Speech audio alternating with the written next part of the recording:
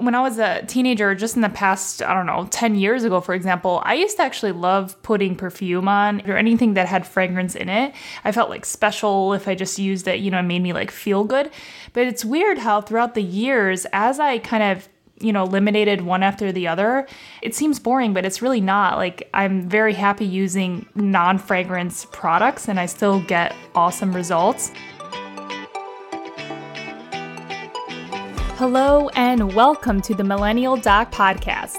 This is your host, Dr. Nicoletta Brankoff, board-certified dermatologist, skin, hair, and nail specialist, and plant-based beauty foods expert. This is your place to hear the whole truth on skincare, skin trends, and myths, so you can get the tools you need to take back your confidence starting now. The information in this episode is not medical advice. This is for informational purposes only, and you should always consult with your doctor before implementing any of the information. Now, on to the show.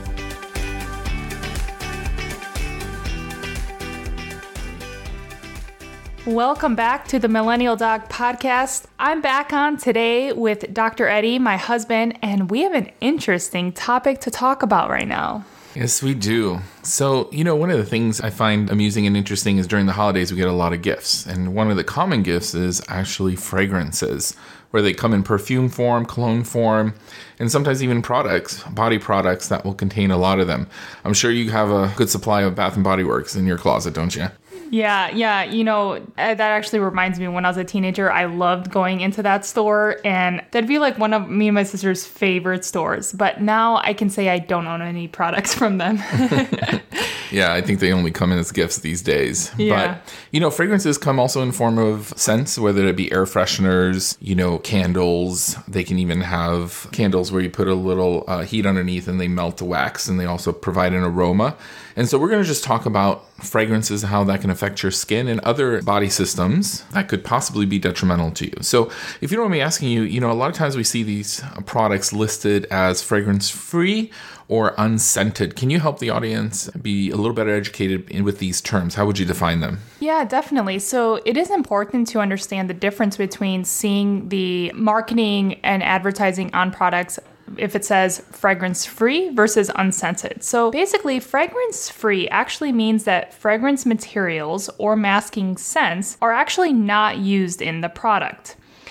However, unscented generally means that the product may actually contain other chemicals that neutralize or mask the odors of the other ingredients. So if it says unscented, that doesn't mean that a fragrance is not there. It just has certain chemicals that allow that odor to not be present. And it's interesting, I was looking up on the topic, and there are actually about 4,000 fragrances that can be used in products, and they don't always have to be listed on the product. Part of it has to be because the person that's making the product doesn't want to disclose what the fragrance is in case somebody wants to copy it. So a lot of times they'll just say a fragrance or fragrance mix, and it's even interesting to me in baby products, a lot of them will actually have a fragrance in it, which for baby skin, you want to keep it as gentle, as neutral as possible. I know you've seen the ingredient on baby oil, right? Mm-hmm. Baby oil is mineral oil plus a fragrance instead of just using mineral oil if you needed to. So even when we had our kid and we got some gifts for them, I know you had looked at some of the products and you wanted to return some of the products, right? Yes, I did. And, I think companies do that because, as a mom or as a new parent, it's nice to have your baby smell a certain way. And it's just an exciting component too, I guess. If you open a product, it smells, that means it's good. But yeah, definitely, whenever I look at a baby skincare item, I never just look at what the front says, but always go to the active ingredients in the back and really look for fragrance or other kind of plants-based extracts that I've learned in my, dermatology literature that they can aggravate, especially sensitive skin. Right.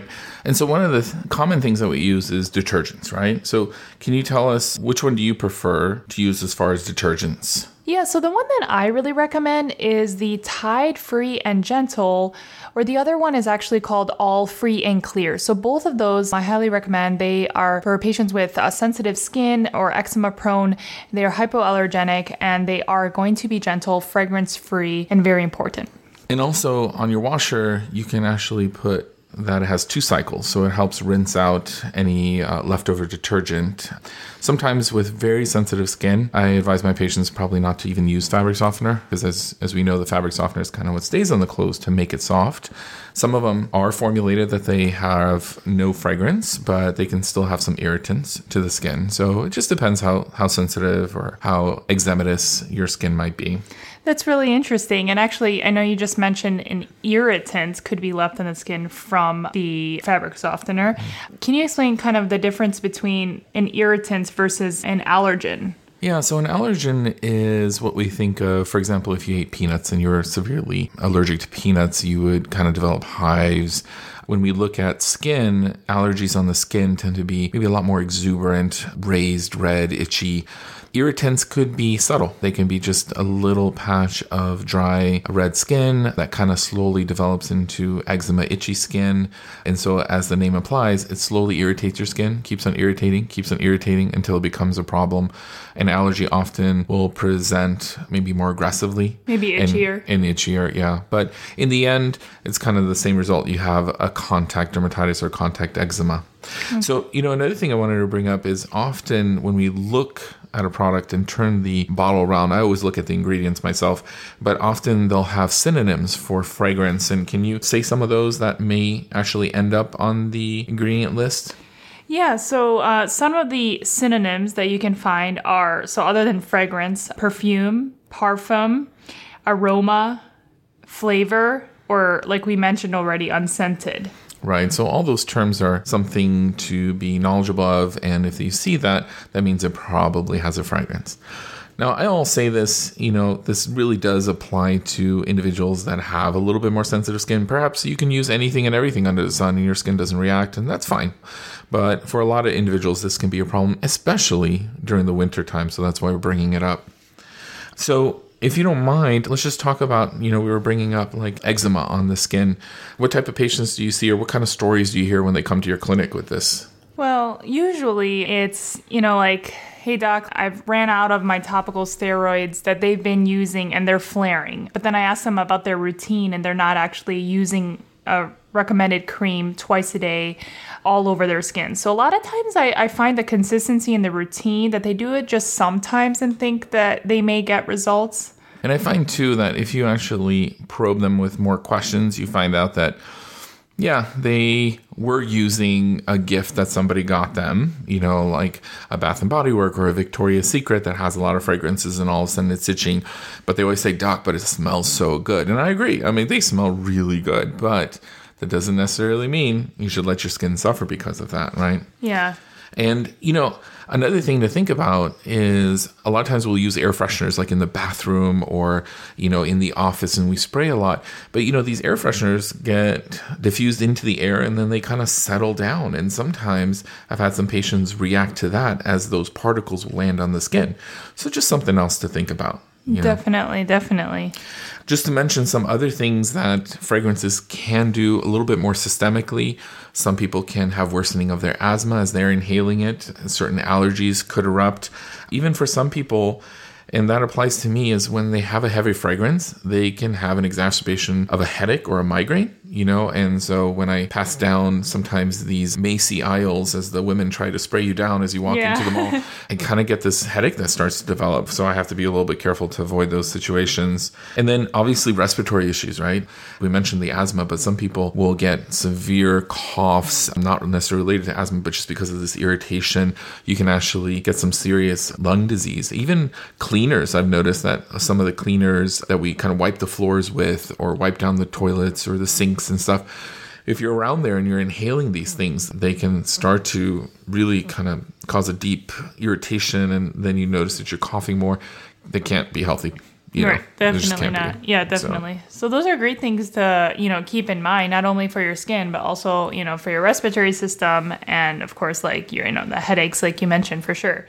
So if we were talking about just products, since this is a dermatology section here, what kind of skin products do you use right now, and especially, I guess, now during the winter time to help moisturize your skin that are potentially fragrance-free?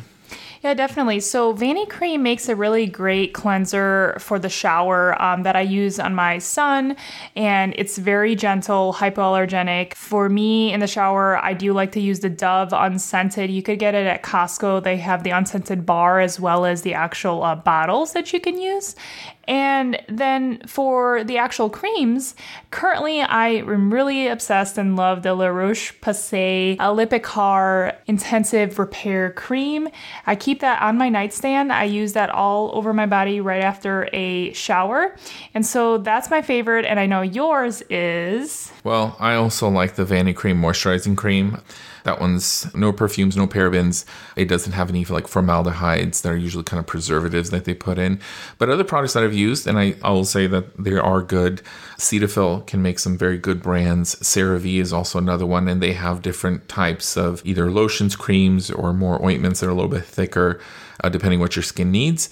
And even Aveeno can make some really good products too, especially if you have more sensitive eczema skin, which they usually include a lot more colloidal oatmeal. I love that. Definitely. So let me just ask you, because I really don't like using lotion. I feel even if it's like, a very good company, I just like to choose the vehicle to be a cream.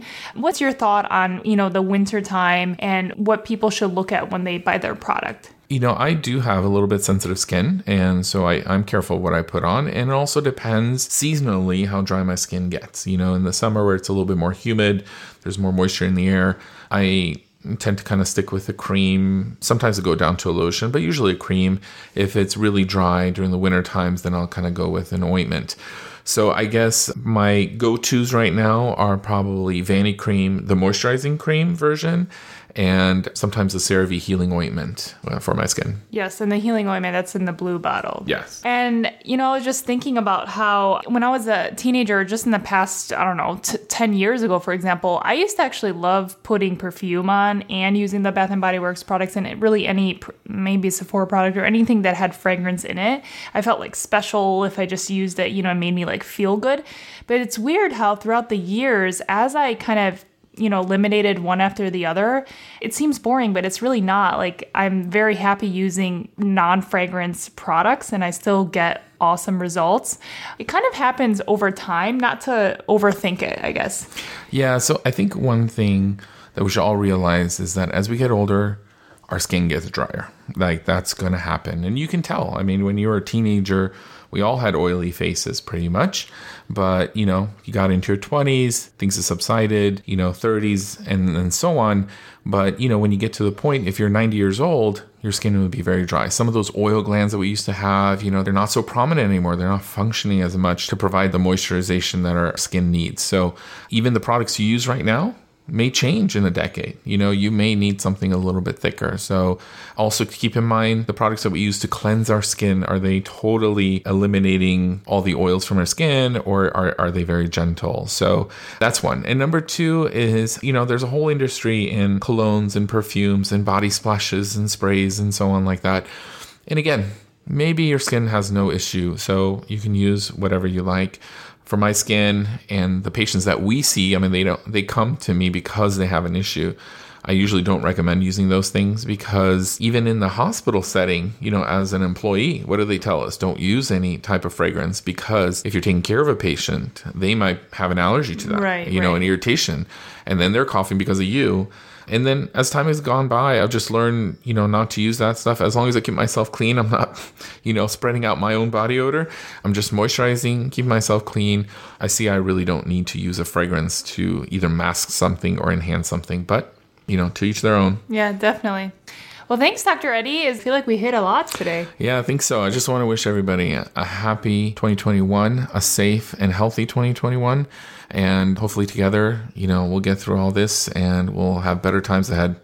Yeah, and as always, if you found something valuable, tag me on Instagram at Dr. Nicoletta. Share this. I love to see what you share and tag me. And as always, step out with confidence, and we will see you next week. I'm over here virtually loving your glowing skin and cheering you on for finishing another episode of the Millennial Doc podcast. I am so glad you stopped by to learn more and empower yourself on how to love your skin one day at a time.